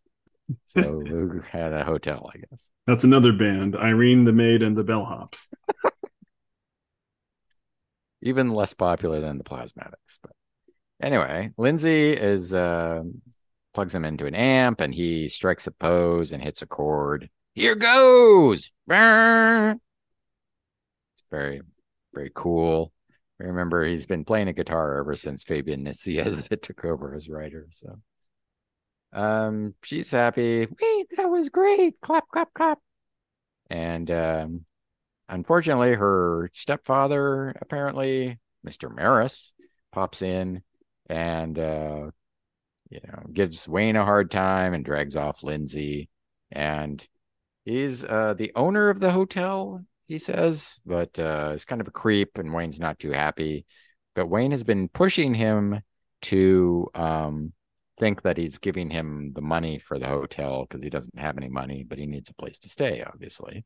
Yeah, it like makes his mind think a $1 bill is 100 or something. Yeah.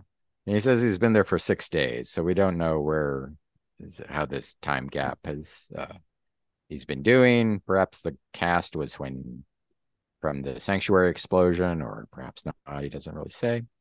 And he says he'd like to push the hotel owner into leaving his stepdaughter alone, but he can't. He won't. He promised he'd never push anyone out of anger again or judge them, because that'll get you booted right out of the Justice Warriors. And he promised himself, he promised his God. So this church that we saw Wayne in last time, we're meant to think is like a serious commitment he's taken to not just randomly push people out of anger. When he needs money, sure, but not out of anger. Anyway, we're downstairs in the lobby now, and Wayne walks through the lobby, and we see him walking past an albino ghost who is Imprint that we saw last time. Imprint is somehow invisible to people when they walk by him, some sort of paranormality. And Wayne doesn't pick up on him psychically either. And we see some narration boxes, and there's a van outside of the hotel with two more characters that are sort of observing this scene as well, that Imprint is kind of reporting to. So inside this van, we have one with a German accent and one kind of a slob guy. So let's see the German ones. He is signaling us now. The boy has gone upstairs. He is beyond Imprint's recording abilities. Now, how about your wife backfire? Forget it, Thunderhead. Donnerkopf, if you please. Yeah, well, these code names are all pretty stupid anyway, huh? I mean, my name is George, for crying out loud. Backfire my butt. Cute. Yes, but I prefer how you say it privately. Privacy. Yes, for my family, for me. Yeah, well, what are you in the web for then? The money. And there's that too. Okay. They, they continue, and these screens that they're looking at are kind of walking down the street, looking at a pretty girl, and then going out. They're outside the van, so it's like a live feed from Imprint, and as he walks back to the van to meet them, the screens all converge back at the van that they're standing in now. So Backfire, this kind of sleazy guy, is dark hair with glasses. Donakov has light orange, blonde hair. Backfire calls someone, he says, Babel, which I think we heard last time was someone that Troublemaker had mentioned. Maybe their boss, even. Perhaps their boss. Backfire is like reporting to them. Yeah, the mark's still hanging around. He seems stuck on the daughter of the hotel. Her name is Falman, the hotel owner. Her name is Falman Lindsay. Yeah, Maris is her stepfather. So much information they just like keep cramming into these things. He's a real jackass. She's kind of cute. Yeah, we're listening. Fine, we'll proceed. Just remind Electronique about remember what happened in Cairo. Anyway, good. Wayne Tucker's as good as bagged. We flash back to Golden Gate Park, where Andrew Chaser is meeting with Wayne, or with Tyrone. Astral Tyrone, yeah. He's like, CIA, paranormals, exploiting houses, ghost boys. Medusa Web. I'm in hip deep now. How do I tell him? Tyrone is playing ghost basketball. And Chaser is like, he's been through a rough time, and it's just going to get worse. So he's like, I got some good news and bad news. Seems like some of your friends may have survived. That's great. Who? And the bad news is the government hired an international group of bounty hunters to bring in whoever it is, dead or alive. What? Where are they? Seattle. And we see Tyrone blazing out of there. So that was the 16th, and now the next thing is Seattle, December 18th. Um, everyone's going at the speed of light, right? Shouldn't take 2 days to get this. Okay, whatever. Yes. Picky, picky, picky. So we're back in the hotel, and Wayne is practicing his guitar in his room, but the owner slash stepfather guy pops in with a guard and is like, I've received several complaints about the noise. And Wayne is like, you're full of it. I'm playing it cold. I don't even have an amp. And I guess the guy decided to kick Wayne out of the hotel one way or another. He's like, nevertheless, you and they can't talk. And suddenly we see this sparking from a outlet behind Wayne, a panel before, has now morphed into a full-grown woman who's like live wire, I Yeah, guess. yeah. So she's in a red jumpsuit. Her skin is orange, and her where her hair would be is yellow. So very bold looking, and she's talking with a French accent. I'm sure they are trying, Monsieur Tucker, but perhaps they are simply scared stiff, no? What the? Can you blame them? My name is Electronic, Wayne. Wine? Wine? Let me show you why. So she blasts the owner and the guard with this electricity and sort of throw them at the wall. Except the guard is headed into the window, goes right outside. And this is where, like I was saying, the DP7 had the guy falling.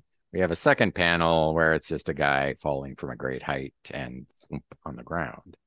This time it's Donnerkopf and Backfire outside from across the street or something, looking at this and being like, oh, here we go again. Wayne had said when she was attacking him that he can't lock onto her mind, which is why he did not do that. So, Backfire and Donnerkopf. Do you like Donnerkopf or Thunderhead more? I'd say Thunderhead. Oh, okay. I mean, it's the Back, same thing, but yeah. As so Donner and Blitz and Thunder and Lightning. Yeah, right. that's how I'm And supposed Kopf to is remember head, them. yeah. I'm getting real tired of cleaning up her messes every mission. Also, I'm only 2 weeks away from retirement. No, he's a young guy. Um, that's Backfire and Thunderhead running towards the building where the hotel where the fight's going on. They go to take the elevator. What floor are they on? Sieben, which I believe means seven. 7, correct, yeah. High school Awesome. German. Awesome. The elevator opens and Wayne is like barrels out at him. Get out of the way! And Electronique blows up the elevator, maybe. Um, She's messy. so Wayne notices that there's some sort of electronic device that helps Thunderhead talk or use his power or control his power. So he sees that and he's like, how many of them are there? And he runs off in the other direction. Wait, Herr Tucker, stop! And this is basically like the cover where you've got a sort of, sign, some sort of symbols of power going from him towards Wayne. And narration box helpfully says, a mechanical implant enables Donukopf to project his voice in controlled sonic bursts. This was a whisper. Oh, geez. So he's like Black Bolt, I guess. Yeah, But he there you can go. actually talk normally. But yeah, the machine keeps him under control somehow. Electronique is there now. And they're like, so Wayne is down, but he's like, climb your mothers. He's not going to go without a fight. And suddenly a car crashes through the wall. What? It's like an action movie. This is totally like an action movie. Um, and yeah, Backfire is saying it only happens on television. And Wayne is saying, I think I love you, Fallman, who is Lindsay Fallman, the character he was talking to earlier. he thinks to himself, I can't seem to push Electronique, so sick her loudmouth. And so he pushes Thunderhead to shout at Electronique, which Nice. seems to work okay, actually. And Backfire is on the ground, just sort of suffering. Kind of Electronique, worried that Wayne's powers were going to be blocked from everybody, right? Like did they all have some sort of defense against him? That would kind of stink. yeah, yeah. Swain doesn't have like physical powers, but the mental powers are pretty strong. Is assuming you can get inside people's heads. Electronics tells Thunderhead to stop and that he's an idiot. And the car with Wayne and Lindsay takes off. Uh, she says, "What now? What? We get out of here. We? How else are you going to find your way around Seattle? Good point. Now let me know why you're doing this." Meanwhile, back behind them, we have Backfires speaking. J'étais toi, si je n'ai personne qui avoir peu de tout. Get out of here before the cops see you. And sorry for the pronunciation. What apparently it means is I kill you if I don't be so that I'm afraid of you. She tells him your French is as pathetic as your fighting skills. He's And trying to say like if I wasn't terrified of you, I'd kill you. I think so, yeah. She disappears inside the outlet again. He sees some cops and tells them, it's okay, I'm with the government. Not very suspicious at all, yes. He holds some sort of badge up to them, says his name's McFeeters, which I don't know if is his real name or not. I put it down as his name, but Mm-hmm. okay. And they tell the cops that whoever did this took off in this car that this girl was driving, and he and Thunderhead take off in their van, or no, another car. Anyway, we cut over to Wayne and Lindsay driving along, and who are? Do you know what I am? Why are those people were after me? She says they were paranormals, like Starbrand. Figure you're probably one too. And what? So they're interrupted by, yes, more electronique. It's like there's a Zax and their car screeches to a halt, and she is standing there in front of them. I believe your battery is dead. Care for me to jump it? Ha ha ha. And behind her is the Space Needle, just in case you were unclear what Seattle looks like. I like that she's got like the Arnold Schwarzenegger one-liners. Wayne's like, we're history. And Electronic continues, get out or I will kill you in the car. It would be a very embarrassing way to go, I assure you. Arg schmoozavactum. And we see that Shmumazel. Yeah, that's something. yeah, Tyrone has like blown right through her, and it's disrupted her so much that there's just no more electronique. Kind of looks like he absorbed her. Hmm. I thought like we had the like coming from behind and then in front, and so maybe I wonder if she's dead. it's a question at the end because much like Blind Spot in DP7, she's just kind of disappeared. This is the last we see of her. Sorry to Spoilers. spoiler there, but oh, it's page 15. Yeah, okay, just hang on. Anyway, Jessup, Ty, you're alive. So Wayne hasn't seen Tyrone since the sanctuary blow up. He says, this is he introduces her Lindsay to Tyrone, and she's like, well, they're coming out of the woodwork now. Suddenly there's some cop cars they're surrounded by, and the Backfire and Thunderhead are standing there sort of giving the cops orders.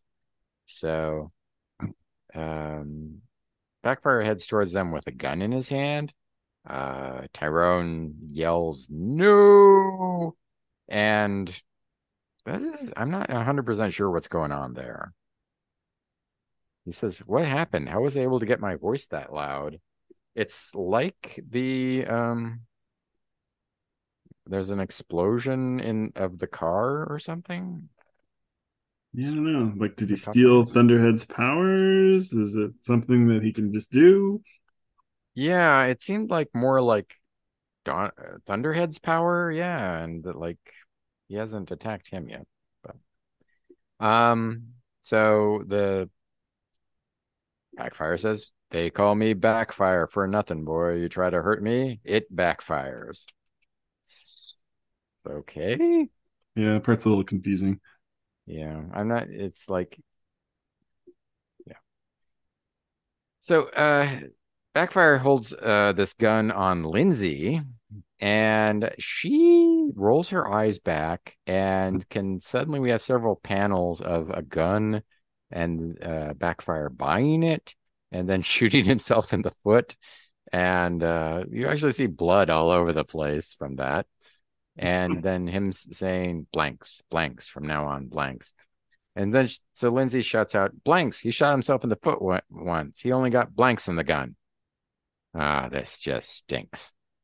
So Wayne just hauls off and slugs him right in the nose.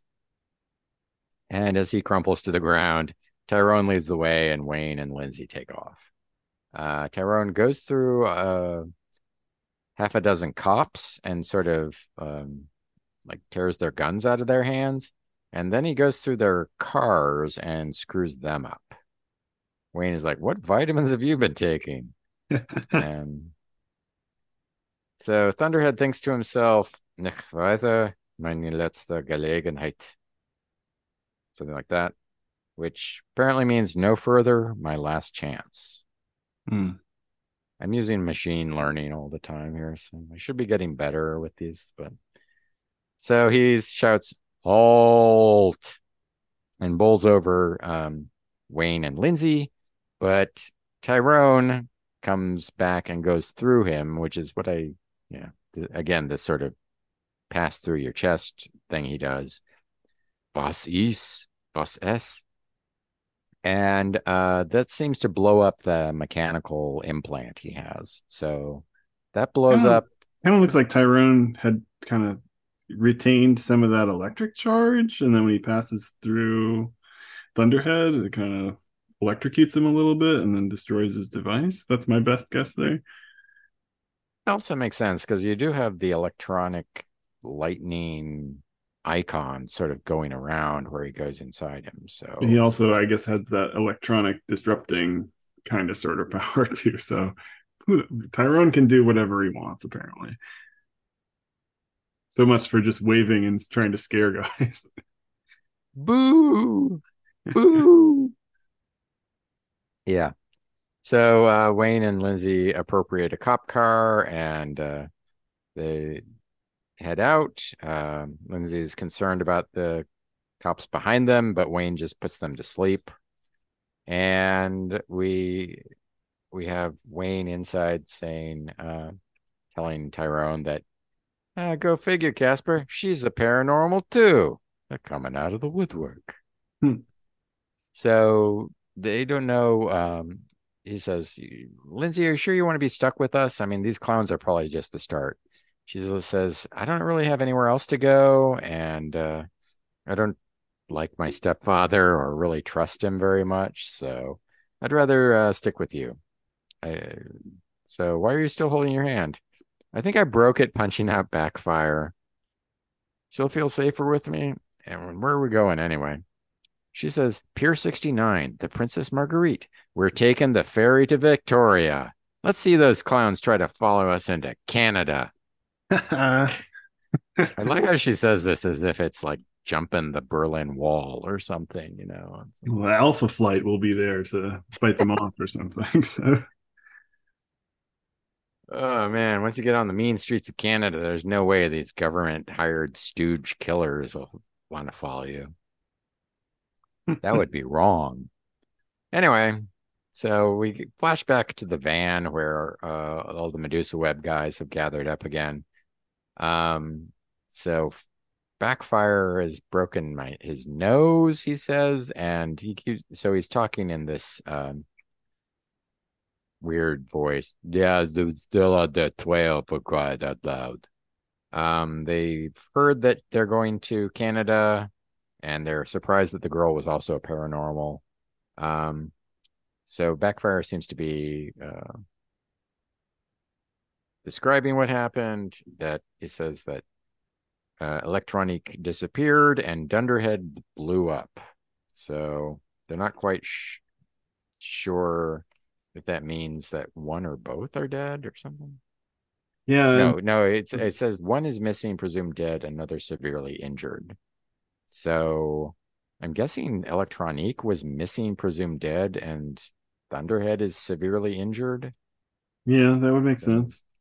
he's not missing. So anyway, so we see the person at the other end he was talking to, which is, I guess, Babel, who is a sort of average looking guy with a beard in a suit. Like all the Marvel guys in the profiles. Exactly.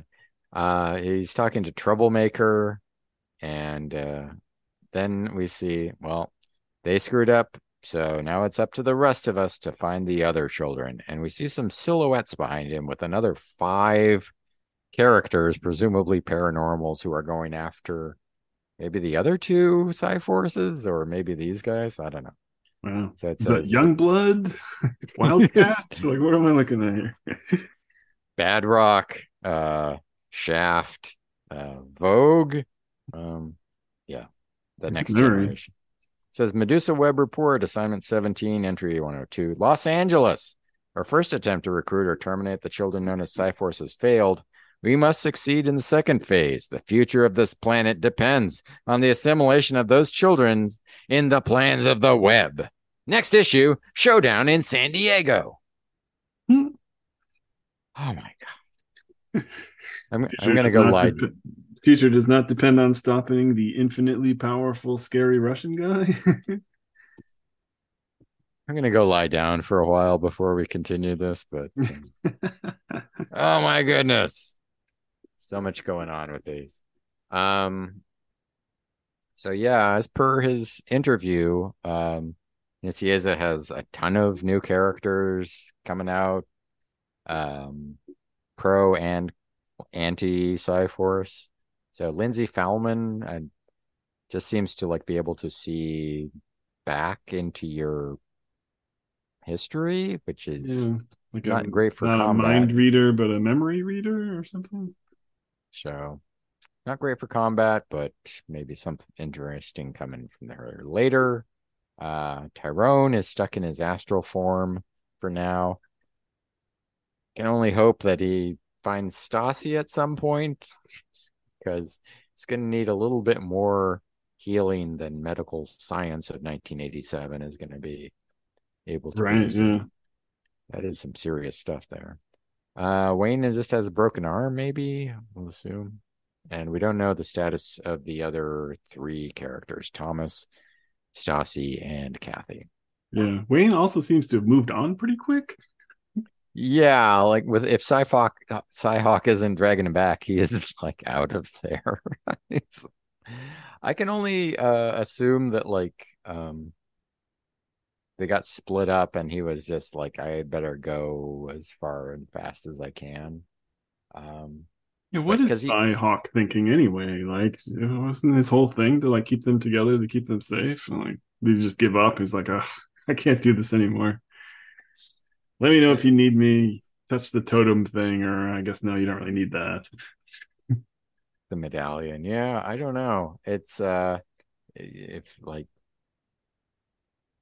I mean, we're pretty sure there's more team members alive and it's not just Wayne. So, I mean, you can imagine if he was the old survivor that like Cyhawk wouldn't care what he did or where he went. But he's pretty happy to see Tyrone. So it's not like he was, oh, another at last an excuse to get out of here and avoid these clowns. So I don't know. Yeah. I mean, it's like a spy novel where you've gotten some been attacked, and so you like go to ground, try to hit your safe house and just sort of hide out and hope things blow over. Play Makes the kind of guitar most a sense. little. So we've got the reporter sort of in the mix. We got this whole they say that the Medusa web is, trying to recruit or capture them, but it also says that they're hired by the government. So not quite sure what all the background is going on there. Um, Sounds and like they've they kind of have their own agenda. Yeah, it sounded like, yeah, there's more going on than meets the eye with them. So they've got Okay. at least one more team. Um, Again, killing people not cool unless you're justice. So, um, this I guess is Tyrone has a kill count now. oh man, yeah. Well, he didn't mean to kill anyone. Electronique, I don't know. Since she killed someone, I can't feel too bad if she's dust. So I don't know. It'd be kind of Uh, sad to lose the fun, psychotic French electric lady. Live wire is like, yeah, that's a good like visual and in fun power set. So I don't know. Um, let's see. So what are your thoughts? Still no Skipper. Where are you at, Skip? Like when you invent 50 new characters, you don't have to get rid of all the old characters too. I mean, come Right? on. I don't know. Maybe Skipper is behind the Medusa web. That'd be something.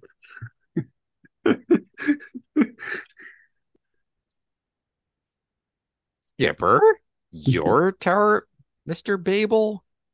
Yeah, um, but yeah, it certainly kicked it into gear. I mean, I feel like we're a long ways away from those like one and done sort of single story issues where one of the that's kids runs into the trouble and everybody else has to stay Stassi, right? Usually, um, as far as things go. So it's kind of cool that we've got like an ongoing story.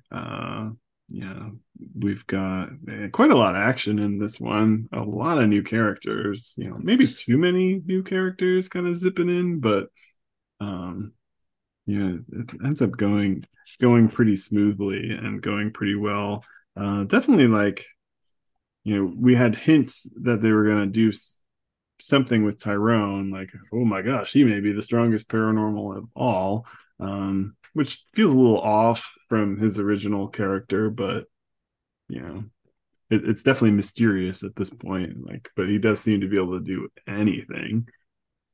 I don't know quite what to think about this Tyrone power yet, but it's I think sort of they're also kind of limiting him by sticking, with his being in the burn unit. So he's, without his real body, he's going to feel very weird just being this like ghost all the time, no Yeah, matter if his um, powers are growing exponentially as well. But yeah, just the like sort of it has a sort of relentless energy now that it didn't have before.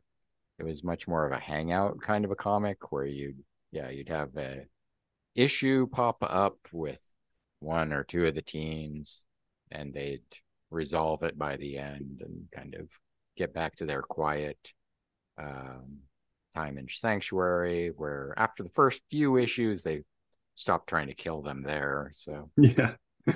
Does that mean um, Cool is dead? Like the Cool and Holy guy? Stig. Or I I mean feel like they Colby. got kicked out. Otherwise, we would have seen them. I think they probably got sent packing. So Yeah, they were at least as much bad news as the PSI Force. So, I'm so yeah, no word on Colby. Um, we never, it was honestly a bit.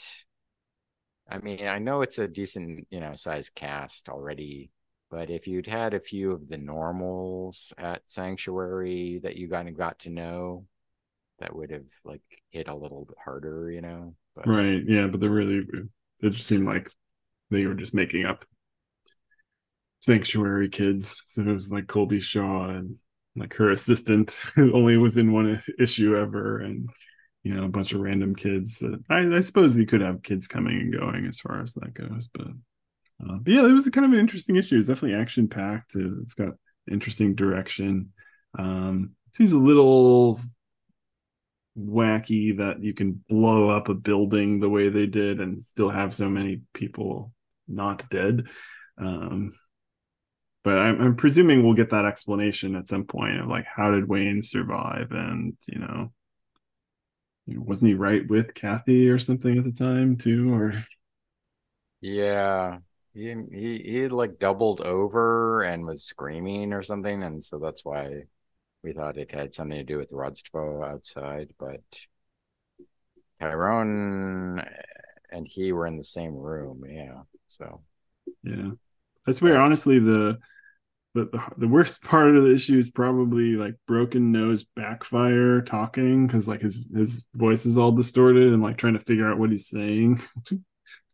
yeah, I didn't get too far into that. I didn't want to drag it out. It gets a bit to be a bit of a slog, but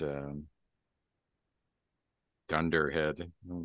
Sense that he's called him that on purpose, but Mm, Imprint still doesn't talk. He's mute or something. I don't yeah, and gets whiter every issue. know. Where's he when the race war goes? I don't know, man. It's the whitest of them all. We aspire to your whiteness. I don't know. Let me think.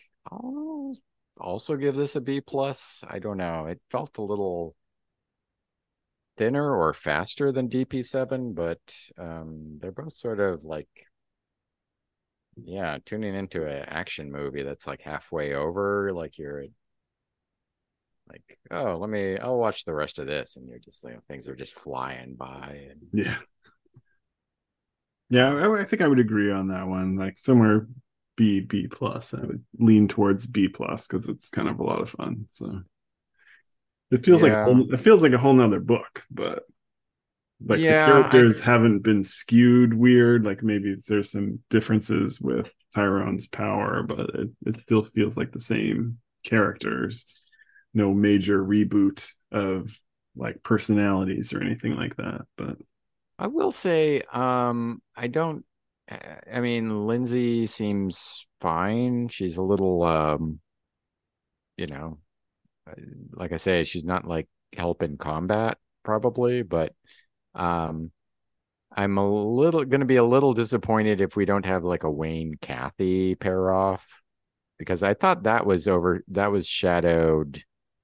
I don't know, a long time ago. They would be sort of always sort of at each other's throat in a kind of a potentially, set up way. And then like the Thomas Stassi pairing sort of overshadowed that certainly last issue.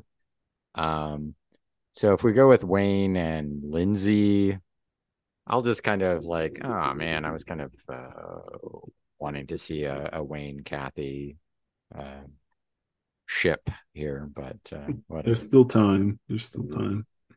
Yeah, and I guess they kind of faked Wayne this out a Waneling, I little don't know what you would bit call with them. the story. Like we had a couple of issues where they were super competent, right? Like they were kicking Mm, ass, like breaking out of that. I forget the name of not the clinic, but that's what I want to call it. The Foundation, yeah. institute, the clinic, the institute. Kind of being very effective. And then last issue, they get beat up and blown up. And this issue, they're all scattered to the wind and in a lot more trouble. So, Oh, yeah. Trouble is like piling up around them so quickly. It's amazing. indeed. Oh, so I wanted to like take another quick look at the promos and universe news from month 17. So the DP7 we covered this time in the issues we covered last podcast. So first off, there was the promo. One of these paranormals is going to kill 1 million people, and the one from each book: Starbrand, DP7, PSI Force, and Justice. And you only see like the antibody and Stasi, so I'd kind of focused on that in the discussion last week, but um it, I think you had brought up a little bit more imagination of like, would any of the DP7s or PSI Force be able to kill a million people or want to? I don't know. Lenore streaking at a football game for long enough, and they're all dead. I gotta admit, after the end of this DP7, yeah, you just have to get Lenore like out in space or something so she can illuminate the world. I don't Mars know. orbiting. Yeah, she would become godlike as she absorbed all the essences of the planet, at least like within her visual range. I don't know. Um, Dave, of course, can't only kill what's in it within his reach. I still, yeah, antibody. You could sort of imagine some weird thing going wrong where that's like a you know sprite from another dimension that now just overwrites our own. Um, Stephanie, I don't know if like healing could really do any. Yeah, the Yeah. same problem we had with Stassi. Um, Skuz would do his best to kill him. I can imagine him going Nova at some point, but how much you could do with that is really Right. questionable. Does he just burn himself down into the center of the earth or something? uh let's see, Charlie. I doubt if she could do much. Very limited in some of these. Anything else? Let's see. Cyforce. Yeah, there's Wayne just kind of gets lost in a crowd. We saw like an issue or two of that, remember? So like you can't just like push a crowd of people to do stuff. Right. So Um yeah, he can certainly be deadly, but he'll have to take a nap. Like he's not invincible as far as that goes. Apparently, they're building it up so that Tyrone would be the powerhouse or something. So, but that's still kind of new. yeah, I can't quite get a grasp on how he would be able to do that.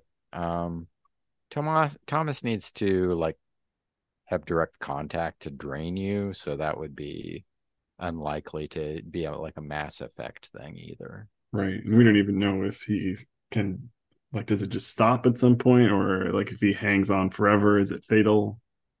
Don't know. like Rogue or whatever. Right. But yeah, I think Crawley you'd mentioned. Yeah, that's a good if if he A million's a lot of people, though. So even Michael Crawley, like blowing up a TNT nitroglycerin plant is not going to accomplish it. True. Okay. Well, if he when once he grows up, maybe his powers will increase. I don't know. Maybe. We can only hope. These half the planet in danger. Um, I don't know. It at the time, I mean, I would have looked at this and thought like only one of these characters has that kind of power. But yeah, okay, as we sort of chew it over, there's two or three that do have Mass Effect powers that could be stunning to the world, but Oh, you know what? I figured it out. So like, DP7, page 19 is the person who could kill a million people in the new universe. Squirm. John Byrne. Ah, He's a real character in the comic. you're right. He Byrne's was fault. in the comic. Son of a gun. He was hiding in plain sight the whole time. Yeah, he's writing it. Yeah, I think that was a fake out. He's the killer. Some would say ruiner. Is the killer. So yeah, Universe News profile on John Byrne. So his Marvel freelance credits present just the Star brand. So yeah, he had not picked up these other West Coast Avengers and She-Hulk and a couple other things he came back on, which is interesting. He says I his like that single his unfulfilled ambition in the comics field is leaving, which he still has pretty much not quite accomplished. did I there was I saw someone like say something about him the other day that I thought was just perfect. I can't remember. I did not stick it in a cloud drive I can access or something, but it was like something they were reading in like from the 90s by him, like sounded like tired and old and wished he would left comics already. So I was No, like, that was like only like 2 years after this. So yeah, it's like maybe you're onto something there. Burn sad. Favorite is work of which he was most proud is Superman #9, which I was okay. Not sure the first one I would have thought of, but the says he has a novel he wrote. Beer book? Don't even remember that at all.